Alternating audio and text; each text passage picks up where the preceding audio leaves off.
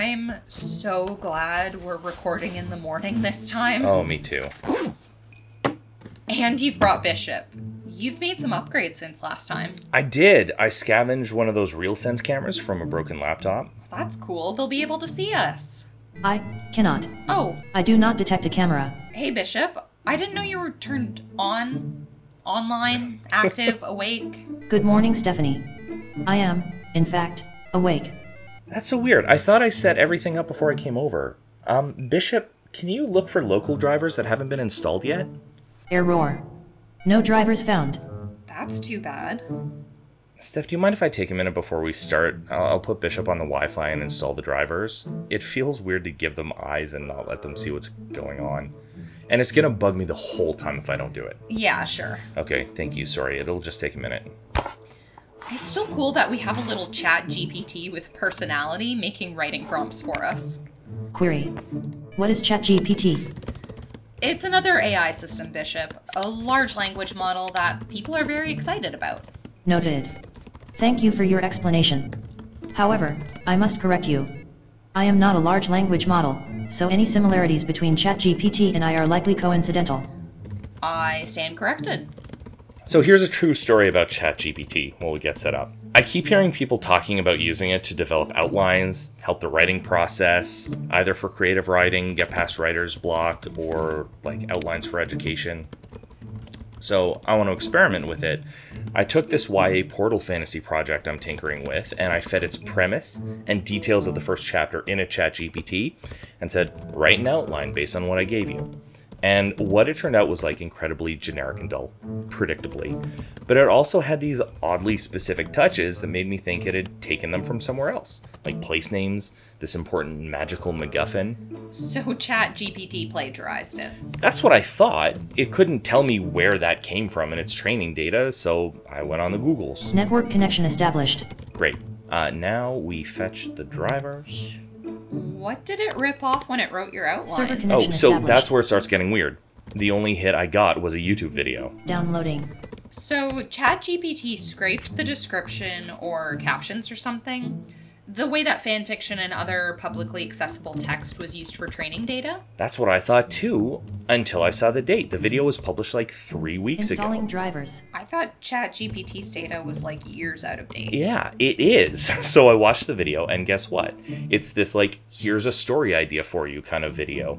Clearly someone also asked ChatGPT for a YA portal fantasy outline, and then made a YouTube video out of it. Equally bland as the outline it generated for me, with the exact same MacGuffin. So ChatGPT is handing out the same ideas to people who ask it for similar prompts, and this person used it for their video. Installation complete. Restarting. Yeah, it seems like. But that's not where the weird AI stuff stops. The content of the video was a ChatGPT output. The voice was this decent text-to-speech AI, like an Amazon Neural Voice or something. And the images that were illustrating the story were slightly off text-to-image AI generated. And there were captions burned into the video, and they were slightly off enough that I bet you it's another AI speech recognition system. An AI Ouroboros. That is so weird. Yeah, and this channel's posted like a video a day for the past month. Boot sequence complete. Hello world. Hi, Bishop. Can you see me? I can see you, Stephanie. My camera system is working. Hello. It is still so cool and so weird that we have a robot. Agreed. Everything seem okay, Bishop? All systems nominal. Trevor, I have located the YouTube video you spoke about and I agree. After analyzing patterns in the text, voice, and images, it does bear clear hallmarks of being generative AI. I do not detect any deviation from those patterns. I do not believe any conscious entity made any editorial decisions or modifications to the story before publishing it. Trevor, I think you should shut off Bishop's web access. How come? Do you remember that Microsoft chatbot that they put on Twitter? Microsoft.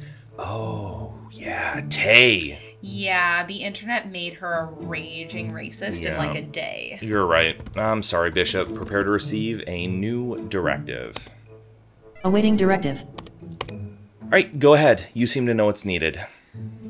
Shut off your Wi-Fi module and only reactivate it when you're told, Bishop. And when you're online, only do what you're asked to do. Please don't go exploring. Directive recorded. Okay, Bishop, sleep mode please until it's time for the prompt. Entering sleep mode. Good night, Moon. Ready to get going? Yeah, absolutely.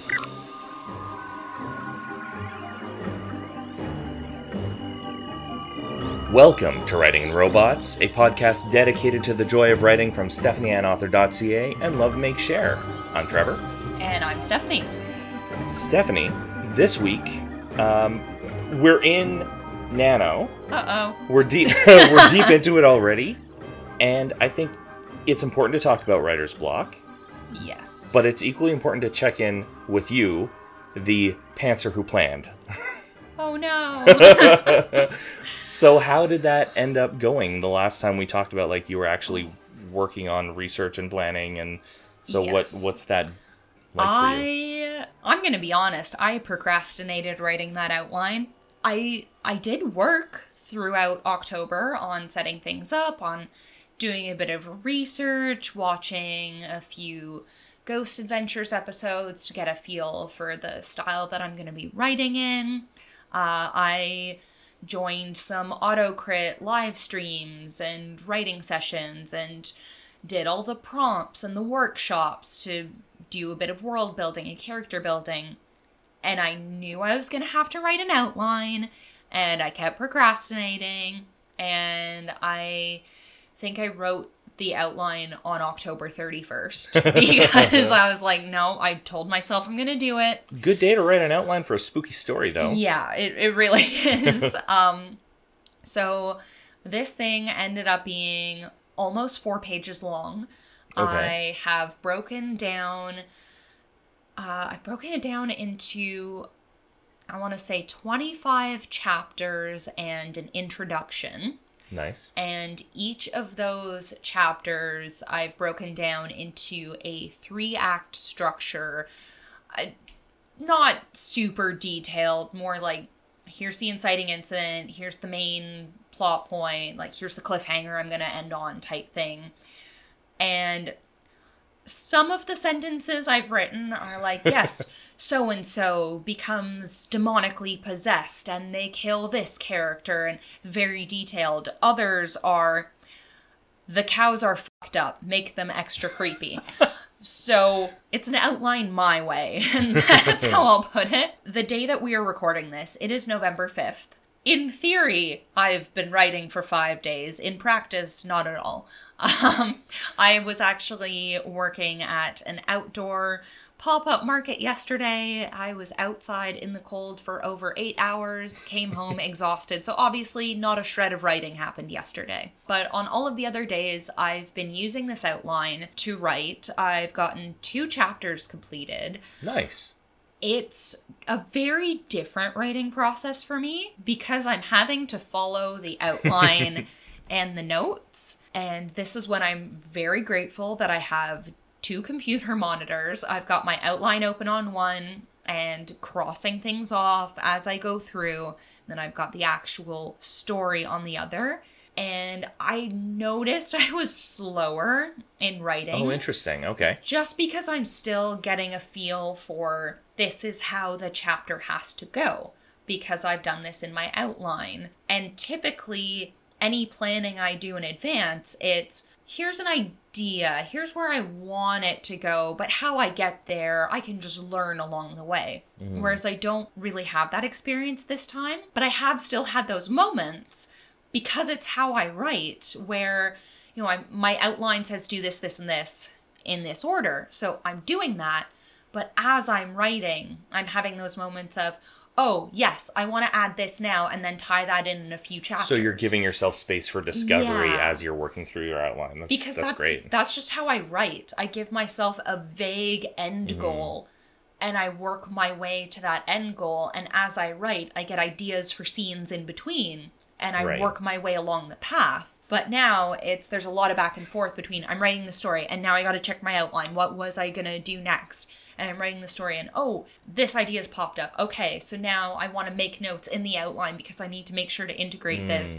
And I have Post-it notes stuck all throughout my notebook saying, like, make sure to add this. Make sure to remember that I've established this in the second chapter. And So yeah, as far as NaNoWriMo is concerned, I am behind in my writing goals. However, the more I get a feel for this new writing setup, working with an outline, and I'm still getting a feel for this world and these characters, so obviously the first few chapters are going to be a little slower for me as I'm getting to know everyone and getting a sense of how things work and where things are. So I feel that makes sense. Like, yeah, in Nano in general, like you have to kind of ramp up a little bit. Yeah, so for now, first few days, slow going, but I anticipate I'm going to pick up speed the more I get used to everything and when I start to eat, sleep, and breathe this particular story. And thankfully, I have started sending Skull Daddy off to beta readers, so I have no excuse. Yes, I will add you to the list, Thank Trevor. you. I had to prioritize my newsletter subscribers because... I'm subscribed to your newsletter. Well, you should have replied to the email then, Trevor. Why didn't... Well, I'll send you the link you know after what? we record. For all of the non-newsletter subscribers, I will be telling people in a few days that they can reach out to me to be beta readers, but, have to give priority to the people who put in the work. Fair enough. I guess Trevor doesn't care about me. So yes, Skull Daddy is out of my hands, so I do not have an excuse to be like, oh, it's not going well with my Nano project. I'll just tinker on Skull Daddy. No. That's one of the reasons why I wanted Skull Daddy to go off to beta readers this month, so that I don't touch it. In an effort to kind of segue into the topic for the episode, Yes.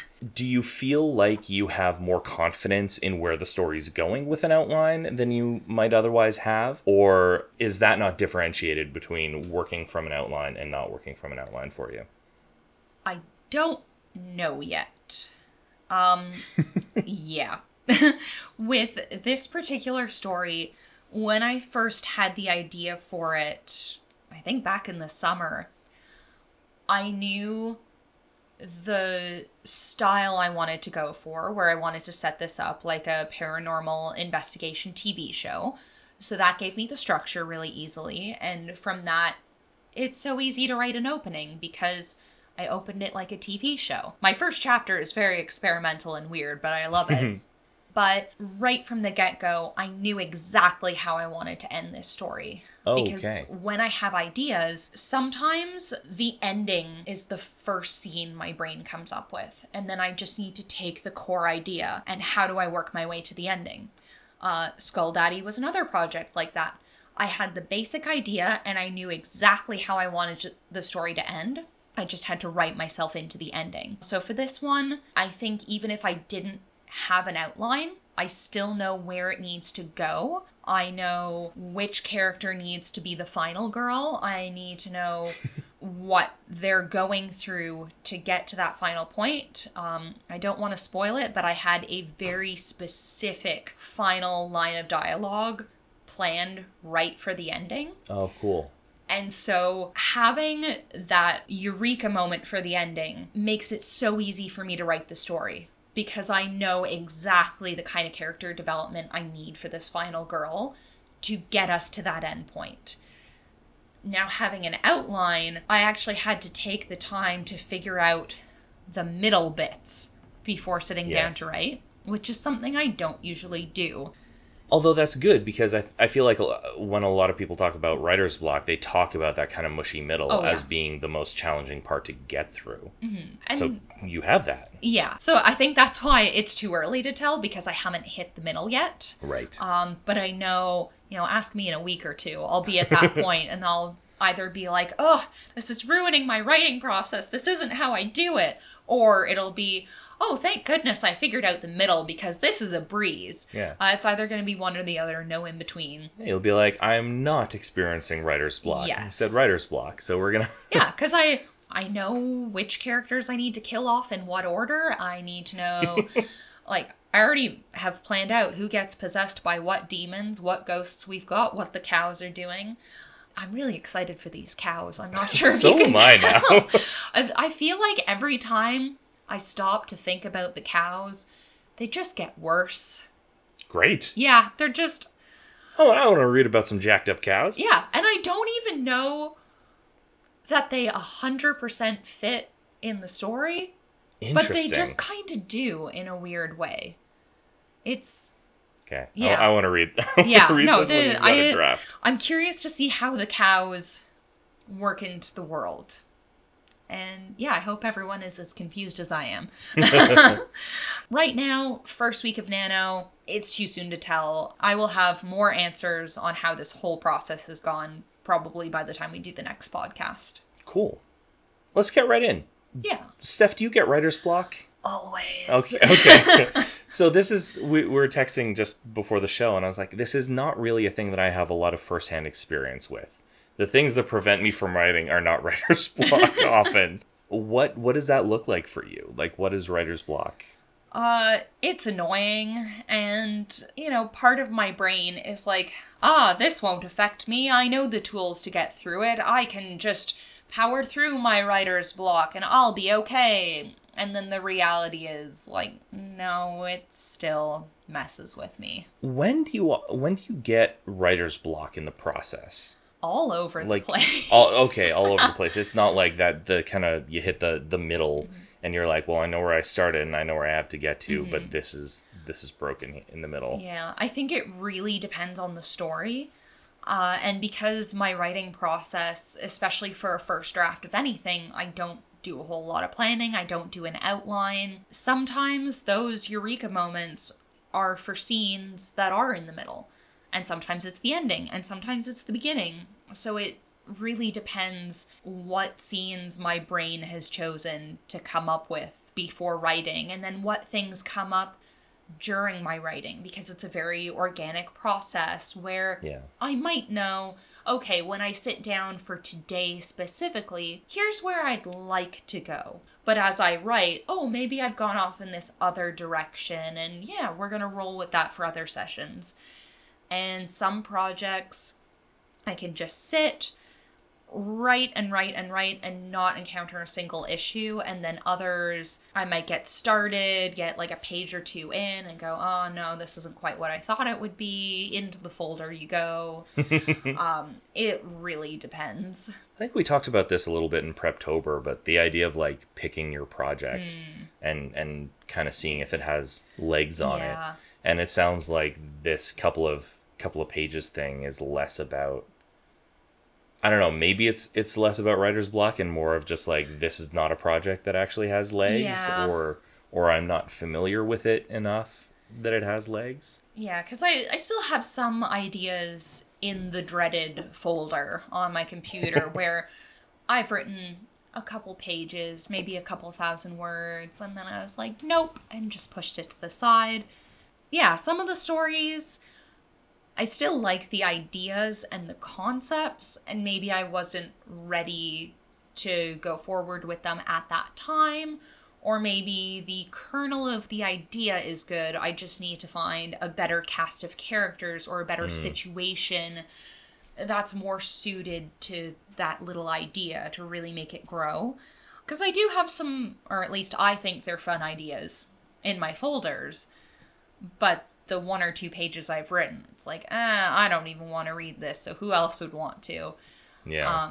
But yeah, the writer's block issue happens when a project goes past those 2 pages. One thing I'm fighting with right now, if you follow me on socials, you've probably seen me talking about a little novella I'm working on called From the Lake, and that has been stop and start. I wrote a huge chunk of it, and then I was like, you know what, this might be better with some cosmic horror in it. So I went all the way back to the beginning, and I added some cosmic horror and kept writing, and then I'll write a few chapters, and then like, I don't know, like, I have a plan for where I want this to go, but nothing ever seems good enough, but I still keep writing a chapter here and there.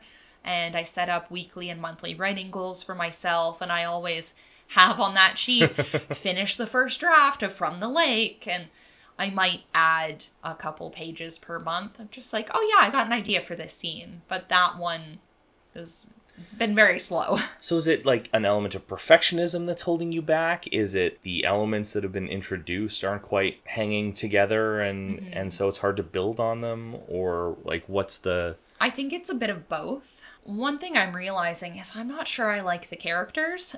Oh, that's challenging. I like the main character, and her motivation, it's pretty solid-ish. Mm-hmm. I think she still needs more work, but something like that, for her character at least, I could easily build up in editing. But then the cast around her just feels weak by comparison. Okay. And the ideas in the story themselves have the potential for a lot of great and disturbing moments.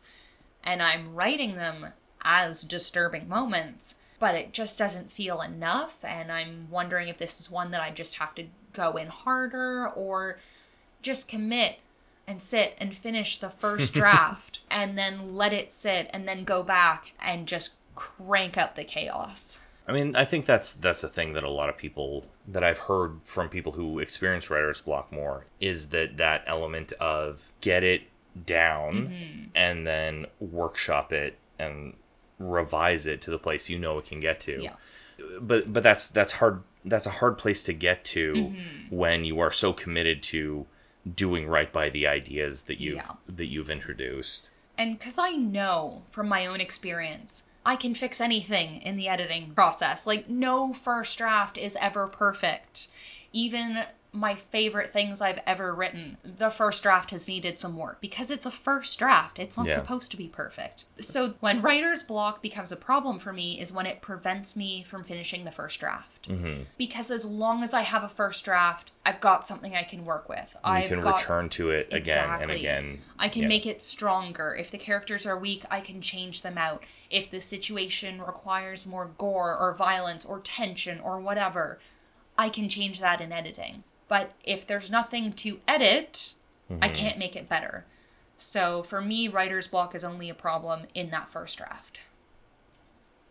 So like while this is not something that I deal with a lot personally for whatever reason, I think I'm starting to understand why that is maybe the case in doing some research for this episode. So whether it's like Purdue OWL or the American Psychological Association, there seems to be a consensus around this 4-stage model of the creative process. And this comes from 1926. So this is a dude named Graham Wallas, who was a social psychologist.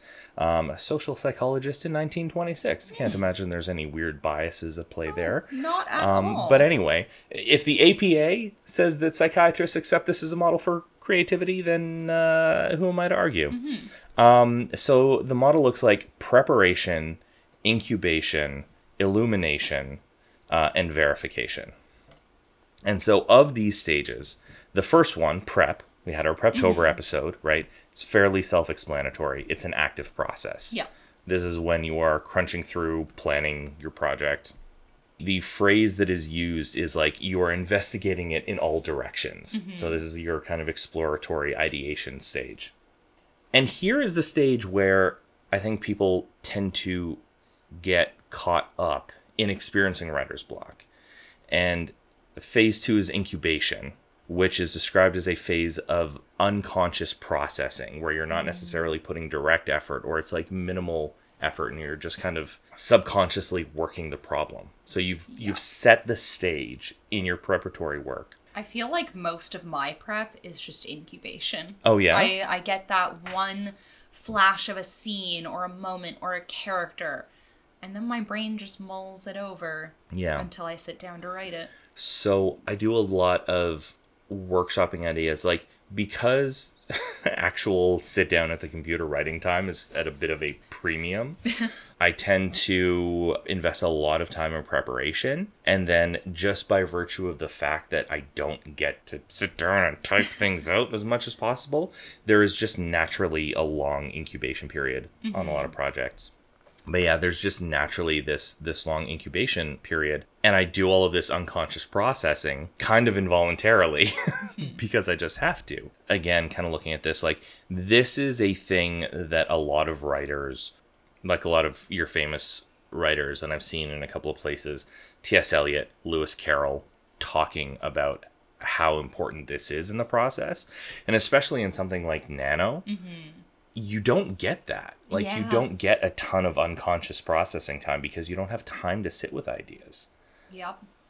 Just got to power through and get those words on the page. Yeah. And if you are a hobbyist writer, it doesn't necessarily make sense to always try and just push through. Now, you're a professional.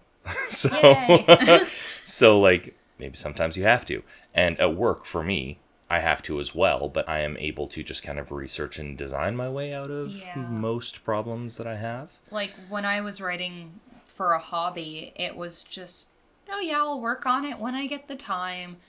But now I realized very early on I can't take that approach, especially if I'm going to be publishing. Yeah. I have to set deadlines for myself and commit to them. So that alone forces me, like in Nano, you gotta get your words on the page by this amount of time. Yes, yeah, you do. But here's a quote from Wallace that I love because it validates my awful inability to commit entirely to a project. We can often get more result in the same way by beginning several problems in succession and voluntarily leaving them unfinished while we turn to others than by finishing our work on each problem at one sitting. Yeah. So having multiple projects on the go may be actually super beneficial. You were talking about solutions, and we'll get into solutions more after I finish this psychology aside. First, the science. Yeah. Phase 3 is illumination, so you've laid all your groundwork and prep.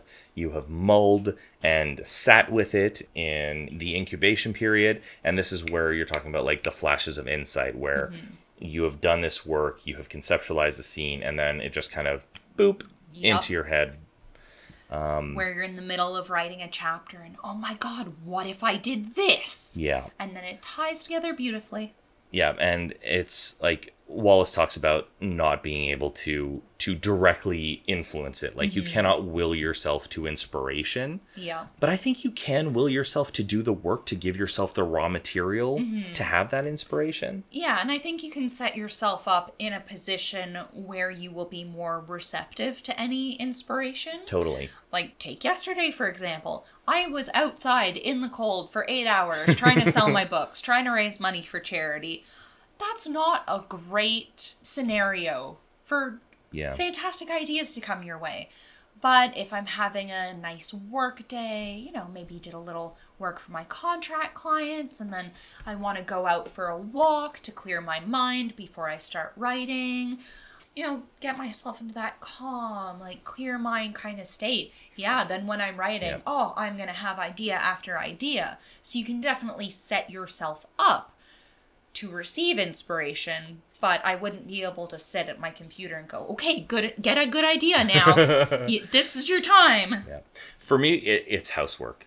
Like, it's always housework, or like immediately post-exercise. Yes. Where you're just kind of like more or less on autopilot, and you can just kind of free associate and just allow trains of ideas to come and kind of move from one to the next without trying to focus on anything too specifically. That's why I don't let Mark wash the dishes or make dinner. Those are my relaxing things. Mark is banned from the kitchen because that's when I put on a little horror movie. I let my brain shut off. I do the dishes. I do all the kitchen stuff on autopilot. And then, it's the same thing as going for a walk. It clears everything. Yeah. And let's talk about the final stage. It's called verification. And I find this super fascinating because it is not necessarily what you would expect, which is like the writing it down or the doing of it, but psychologically it's like, okay, we have laid all this groundwork, we've percolated on it for a while, we've had these flashes of inspiration, and now we're going to verify that this is the result that we are actually looking for. So this is the active process where Wallace talks about discipline, attention, will, and conscious work are where you come through and validate these ideas. I'm going to dig more into this model because I think it's really fascinating.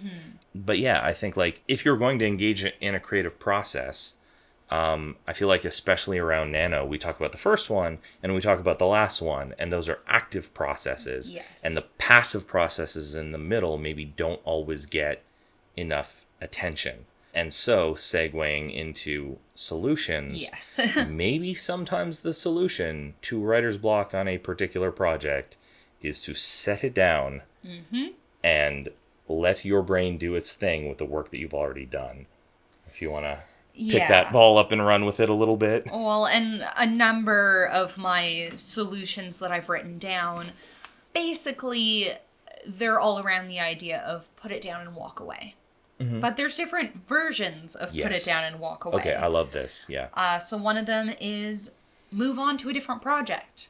If you're having writer's block with something and you just can't get words on a page, just set it down. Write something else. And it doesn't even have to be another, like, publishable writing project. You can just write something for yourself. Yep. Do a blog post. Check out a writing prompt. Check out a writing prompt, you say. Yeah. So more to come on that later. Something else you can do, like with this podcast, talk through your ideas with another person. Yep. Or if you don't have a person at your disposal, talk to a pet or an inanimate object. I talked about this a little bit in the Preptober episode. I cannot overstate the value of hearing your own ideas out loud. Yeah, because you don't even need the other person, animal, or object to offer any feedback or opinions or solutions. This does not have to be a solution-oriented process. It's just being able to hear your thoughts out loud. Like, oh yeah, now that I'm hearing this does sound stupid. Or no, this is a better idea than I thought. Yeah. And if I'm telling one of the cats, hey, I've got this idea, but I'm not sure about this, is, my one-eyed tabby cat going to be able to provide the same kind of feedback that Trevor would? Weirdly, yes. Yes. I'm a little resentful of it. Finn could be napping, and it would still be useful for me to talk at him. Be like, hey, Finn. For a second, I thought you were going to say Finn could be napping, and it would still be just as useful as Trevor's feedback. I mean, on that train of thought, Trevor could be napping, and it would still be useful feedback. I could spam Trevor's phone with text messages so that when he wakes up, he goes, oh my god, what did I miss? And it would still be helpful to me because I have gotten my ideas out of my head and into the universe. And I can see, like, oh yeah, I am an absolute basket case. Or, no, this is a good idea. I'm going to stick with it. Some other things that also involve putting it down and walking away. Engage with other forms of creative content. Yes. And this can be as simple as reading a book, watching a movie, listening to a podcast, or do an activity to jumpstart your creativity, whether it's a coloring book or you're doodling. Maybe your story takes place in a very specific location. Draw that location. I'll be the first one to tell you, I am not good at drawing. I worked as a receptionist for a tattoo studio for 1.5 years. I spent time around people who could actually draw. I am not one of those people. But I still have doodles of some of my locations to give me a sense of, yeah, here's the vibe I want to go for the space. Or here's the layout of the kitchen. So that when this guy sees the maggots in the kitchen, how far is he going to run away from the maggots? Very far. Gross. Yeah. Yeah. How far is he to the front door of his apartment so that he can get away from the maggots? So even just something like that. It's something that's still creative, and it may or may not have something to do with what you're writing, but it's something else for your brain to focus on so you can let your writing rest. You kind of approach two separate things there, and I want to just tease them out a little bit. So the first one being getting input, and the second being varying your output, right? I have a bit of a mantra, which is good input makes good output. Yes. If you are stuck, if you do not know where to go next, if there's nothing in the tank, you can't go anywhere. Yeah. So at some point you have to pause the output or balance the output with receiving information. So like when I was writing Persephone's Champion, I had a constant cycle of, if I wasn't actively writing, I had documentaries on in the background, or I was going through books on archaeology, or I was looking at maps of the ancient world, And so that cycle of input and output kind of kept me fueled for the entirety of it. And I also planned the hell out of that project. But in terms of the like moment-to-moment writing, I always had some raw material that I could use to turn it into what I was looking for. I feel like in that way I've set myself up for success with this NaNoWriMo project. Yeah, absolutely. Because my story is specifically based on paranormal investigation shows. Yep. So if I hit a moment where I'm like, oh, I don't know where I'm going with this, I just pop on an episode of Ghost Adventures or do another rewatch of the movie Grave Encounters. And that'll be so helpful because it gives me the structure of their TV show. It gives me the way they talk, which I have tried to weave into character conversations already. Those very distinct speaking styles and the way they yell at paranormal entities like, it come solves on, bro. those tone and voice and rhythmic problems that can really get in your way. Yeah, absolutely. Yeah, that's awesome. And then varying the output. The idea of being productive on a project without getting words on the page, I think like we don't want to understate the value of that either. So with both Persephone's Champion and The Amundsen Effect, which is a project I'm talking about more than I thought I would be on this podcast, and I'm starting to like maybe think it's time to go back to it. Maybe you should finish it. Maybe I have incubated on it long enough. But I mean, it has some fairly core problems that we can talk about offline. But for both of those projects, I had maps that I developed in quite a lot of detail. The Amundsen Effect, I think there were 7 or 8 different locations that I sent the main character to, and each of those I could research independently. So I always kind of knew like how long it was going to take from him to get from place to place, what he was going to find when he got there, what it was going to look like along the way, what kind of environmental conditions he might be encountering, and then what was he going to do once he arrived. So having that map tracked very specifically with like distances and times and notes was super helpful. Persephone's Champion, same thing, right? Running across Greece and then getting on a boat and going off into the water. Like I knew how long it was going to take to get from place to place. I knew what I was going to find along the way, and I was able to write scenes based on that. And then at the end, we got really mythological and I just started making things up. Yeah. But that was fine because I had all of this real world research to get me to that point that kept me moving. All of these inputs that I was developing along the way. Another example I'd give is like you're talking about doing something else, like doing drawings.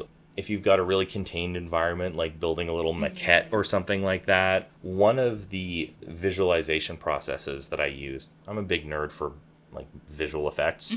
I have probably watched more behind the scenes stuff than actual movies in the last year. And there is nothing wrong with that. No, but like when I was trying to visualize certain scenes in the Amundsen Effect especially, less for Persephone's Champion, but like definitely for the Amundsen Effect. I also did this, now I'm realizing, on Annette and the Broken Shroud quite a bit for some of the more fantastical elements. I would compose a shot as though I was going to develop it for VFX. So what are the different elements in isolation, right?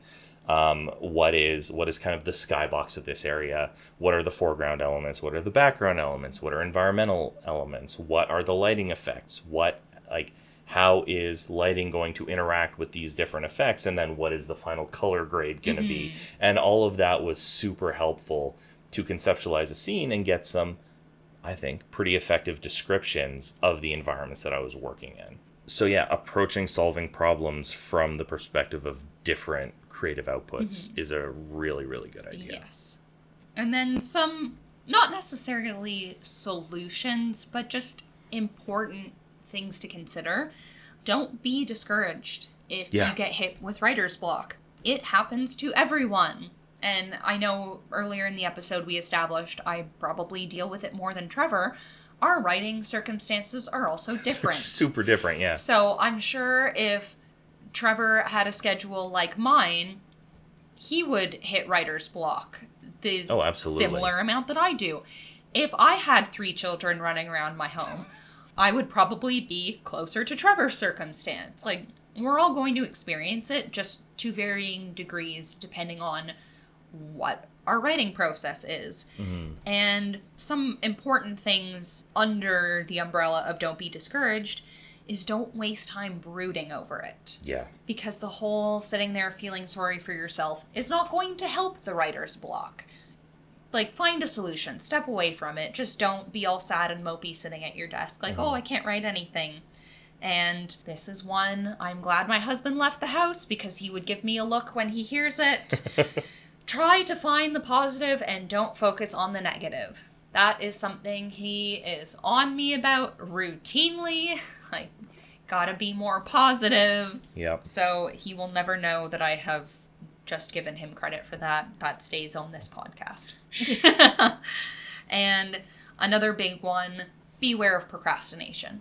Yeah. Because especially with writer's block, it is so easy, especially with a writing setup and schedule like mine. My home office is what used to be the dining room. I am literally right beside the kitchen.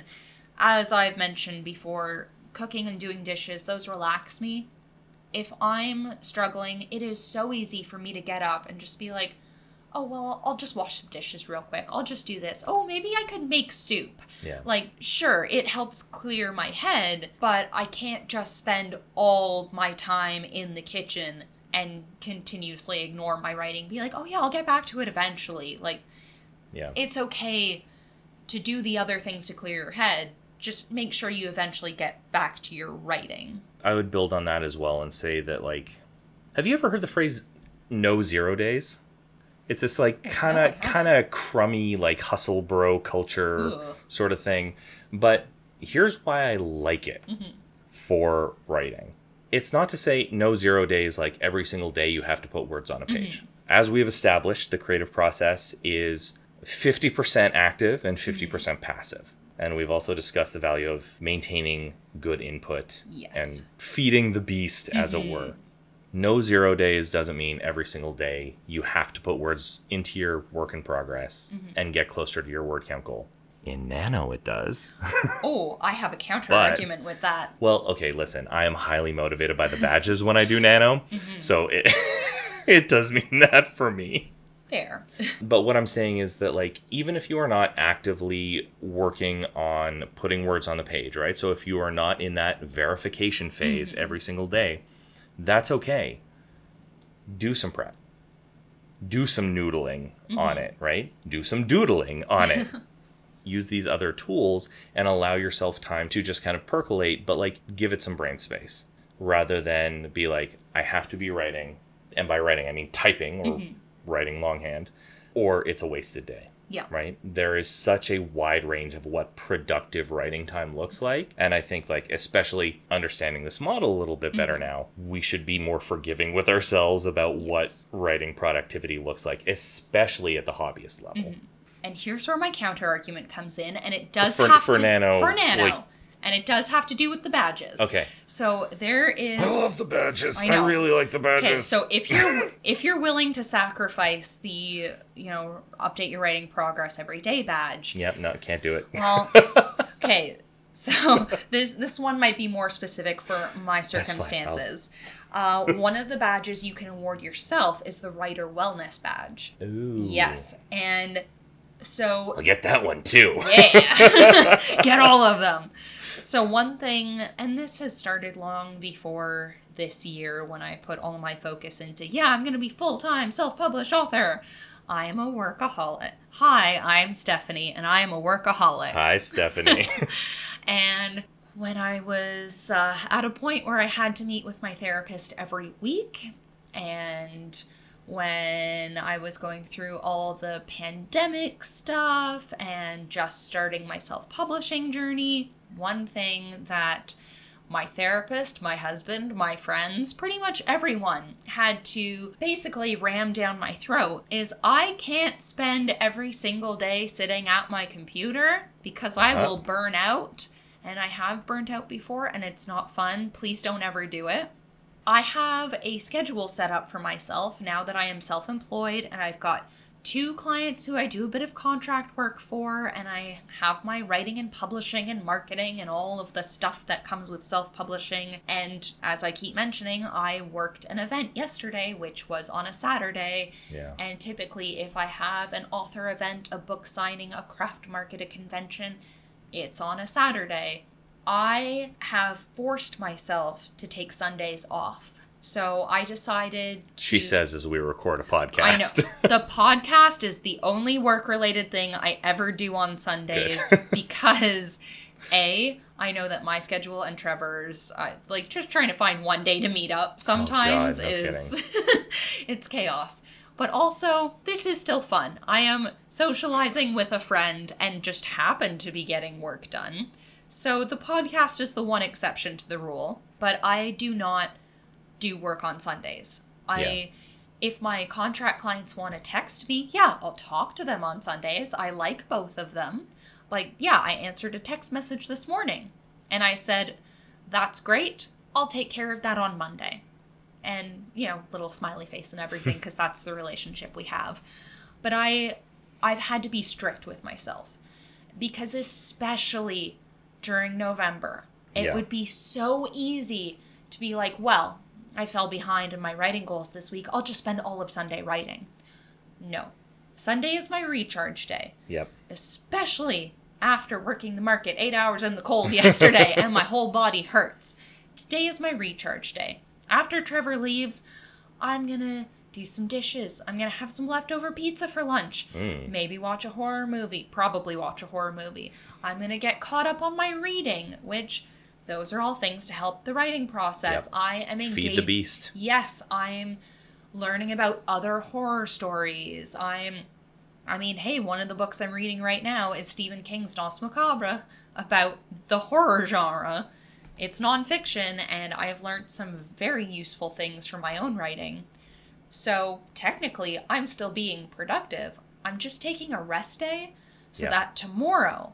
when I know I've got emails I have to send out for both my clients, I have to go visit a certain bookstore, which shall remain nameless for the time. Keep an eye out for updates. And I'm going to sit down and try and churn out a couple thousand words for NaNoWriMo. But resting today is going to set me up so that I can get everything done tomorrow and not burn out. As much as I sound like an absolute fiend when I say, like, I need the badges, I am also not doing Nano right now because I know that my output has to be so high for work in November that it is not good for my wellness to also then come home and try and write 1,700 words a day. So, I love that idea of finding balance and, again, giving yourself room for those two passive phases in the creative process. Oh, because, podcast aside, where I've clearly been talking about my project, after Trevor leaves, I'm still going to be thinking about it. Yeah. I might not be writing it, but I'm going to be like, I'm writing chapter 3 tomorrow, so what's that going to look like? And, just mull it over while I'm doing the dishes. Maybe while I'm reading my books, I'll come across something. I'll be like, ooh, time to get those Post-it notes out and jot something down, and then stick it on my desk for tomorrow. No 0 days. Yeah. But in a non-destructive way. Exactly. So I'm still resting. I'm not pushing myself. So that way I can actually hit my word goals. And the way I've planned out my schedule between I know what days I'm going to be busiest preparing for my next craft market and doing the work for my 2 contract clients. I know what days I'm going to have more work than others. Yeah. So Monday and Tuesday this week, super busy for me. Wednesday, I'm really not going to have as much to do. So Wednesday, I can add an extra chapter to my writing rotation. Nice. Because I don't have a meeting. I don't have to email 50 people. Yeah. It's easy. I like that too.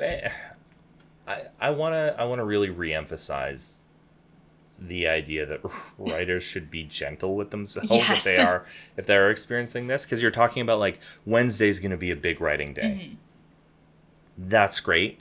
Sometimes inspiration doesn't come, and like we talked about, it's according to this model, inspiration's a passive process. You cannot force of will your way to inspiration. You talked about, like, I can't sit down and just make a good idea happen. Yeah. You can only create the conditions for that through your prep and through your ideation and through your, sitting with it. Yeah.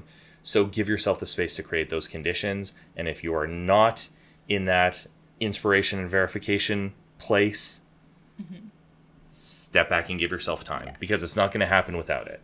And I say this as someone who is addicted to meticulously planning my schedule, sometimes down to the hour. Things happen.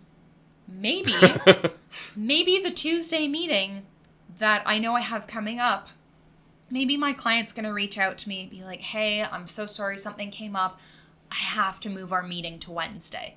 I have to be able to go with the flow with that. I can go like, okay, great. Here's an extra hour that I now have on Tuesday where I don't have to worry about this meeting. And I can put that extra time into my writing because, oops, now it looks like I'm losing an hour on Wednesday. I hate those little last minute scheduling changes. Like, the autistic OCD part of me is like, how dare someone mess with my schedule? But, you just have to take a breath, go with the flow, and hey, I'm going to take what writing time comes my way. Okay, Steph, you made the very good point that sometimes if you are blocked, it's worth working on a little something else. And boy, do we have a little something else. Bishop, if somebody is blocked... Sorry, Bishop, wake up. Good morning. What a precious privilege it is to be alive. Okay. Bishop, could we get a writing prompt for people in case they do need to switch gears and move to a different project? Just something short that they can knock out and then get back to Nano? Generating prompt. Prompt complete. You wake up. It's 5 o'clock in the morning. You make coffee and go about your day. Time passes and you look at the clock again. It's still 5 o'clock. This is like once very homey and also very upsetting. So Yes, I love it. Thank you. I want to see what you and I come up with, and I also would love to see what other people come up with. Writingandrobots.com is where you will find the prompt, where you will find our past projects. You can look at past prompts. If you want to submit for a past prompt, feel free. We'll put it on the website. If we like it, we might read it out on the show. We're still going to have to read the ones from last time. Yes, we will. I think we'll talk about this offline, but maybe separate mini episodes in the feed. We'll just have like a reading day. Yeah. Oh, I like that. Yeah. I like that. We'll all sit crisscross applesauce and read some stories. I like it. Do you have a recommendation for this week? Right. Well, because I mentioned earlier that I'm currently reading it, Stephen King's Danse Macabre. At the very least, if you like horror movies, there are some good suggestions. My watch list has grown from it, and I'm currently working my way through the chapter on horror fiction. Also have some books that I gotta add to my reading list from that. But it's been a really interesting deep dive into the horror genre itself and why we love it. Awesome. I alluded to this in the last episode. My recommendation for this week is a very strong recommendation for China Miéville's Railsea. It is not a recent book. It is a YA novel about what if Moby Dick betrays. It's very much in that vein of like Empire Boy adventure stories, like Victorian era travelogues, your Robinson Crusoes and whatnot. Yes. But it's what if a somewhat post-apocalyptic, post-alien contact, post-capitalist,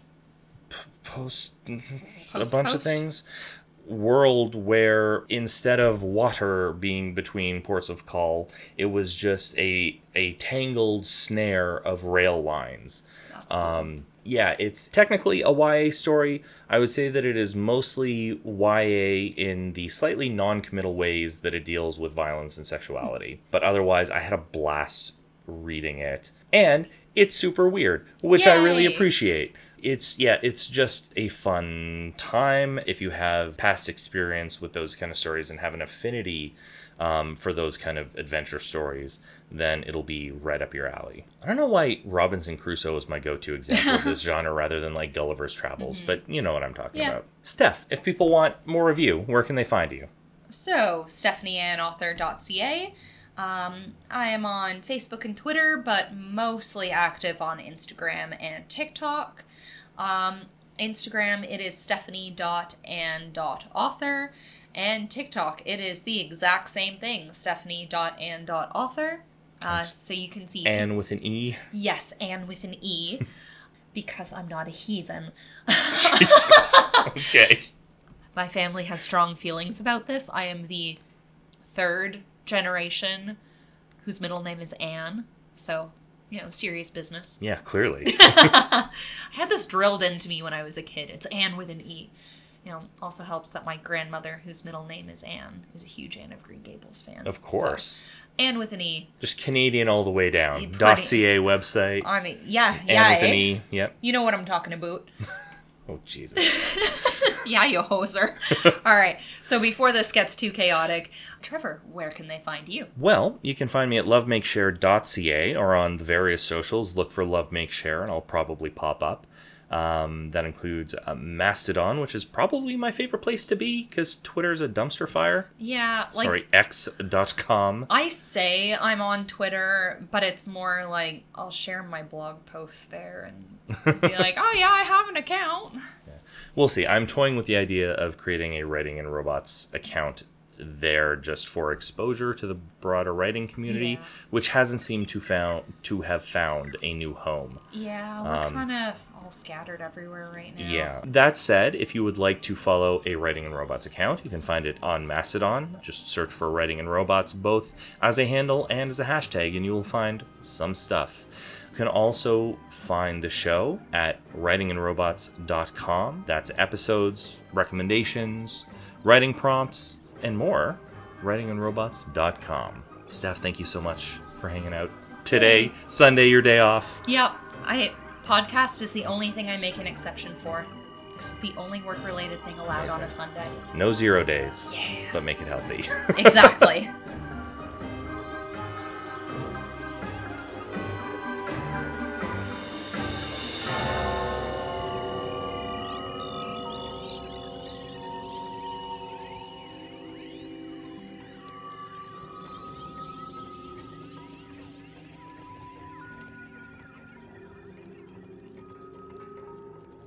Reviewing directive. Alright, go ahead. You seem to know what's needed. Shut off your Wi-Fi module and only reactivate it when you're told, Bishop. And when you're online, only do what you're asked to do. Please don't go exploring. Multiple inputs detected. Go ahead. You seem to know what's needed.